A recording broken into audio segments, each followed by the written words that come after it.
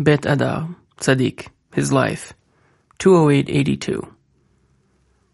I went into a hidden place, and I saw that there was a very low entrance. I went in there and lay myself down. There were no windows in that room. It was dark there. I went in there because I wanted to hide. I hid there. In the meantime, all the birds started to come in there. I wanted to drive them away, and I was using my hand to make them fly away. But there was a cat standing in front of them, and birds naturally tried to escape from the cat. This was why they had come into the room. No matter how hard I tried to shoo them away and make them fly off, it didn't help because of the cat. I asked them why they had come here. They said to me they had come here to have the pox. I asked why. They said to me that the pus of the pox is the fluid that kills the opposing forces. I said that surely they themselves can die from the pox also. They told me that this was in fact true, and that the dead bodies of those of them that die are very harmful to the place where they die.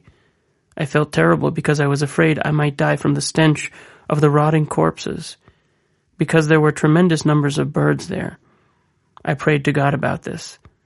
In the meantime, the pox went away, and they became healthy again. One of the birds flew off from there in joy. Then they all flew off after him, and there was a great outcry throughout the world. Mazel tov, Mazel tov. And I also roared out, Mazel tov. 20983.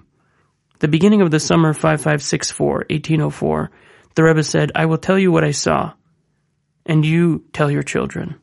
There was someone lying on the ground, and around him were people sitting in a circle. Around the circle was another circle, and around that circle was another circle, and so on, many circles. Then around them were sitting yet more people, in no particular order.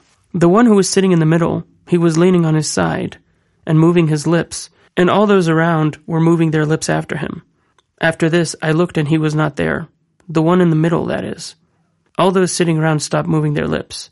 I asked, what is this? They answered me that he had become cold and had expired and stopped speaking.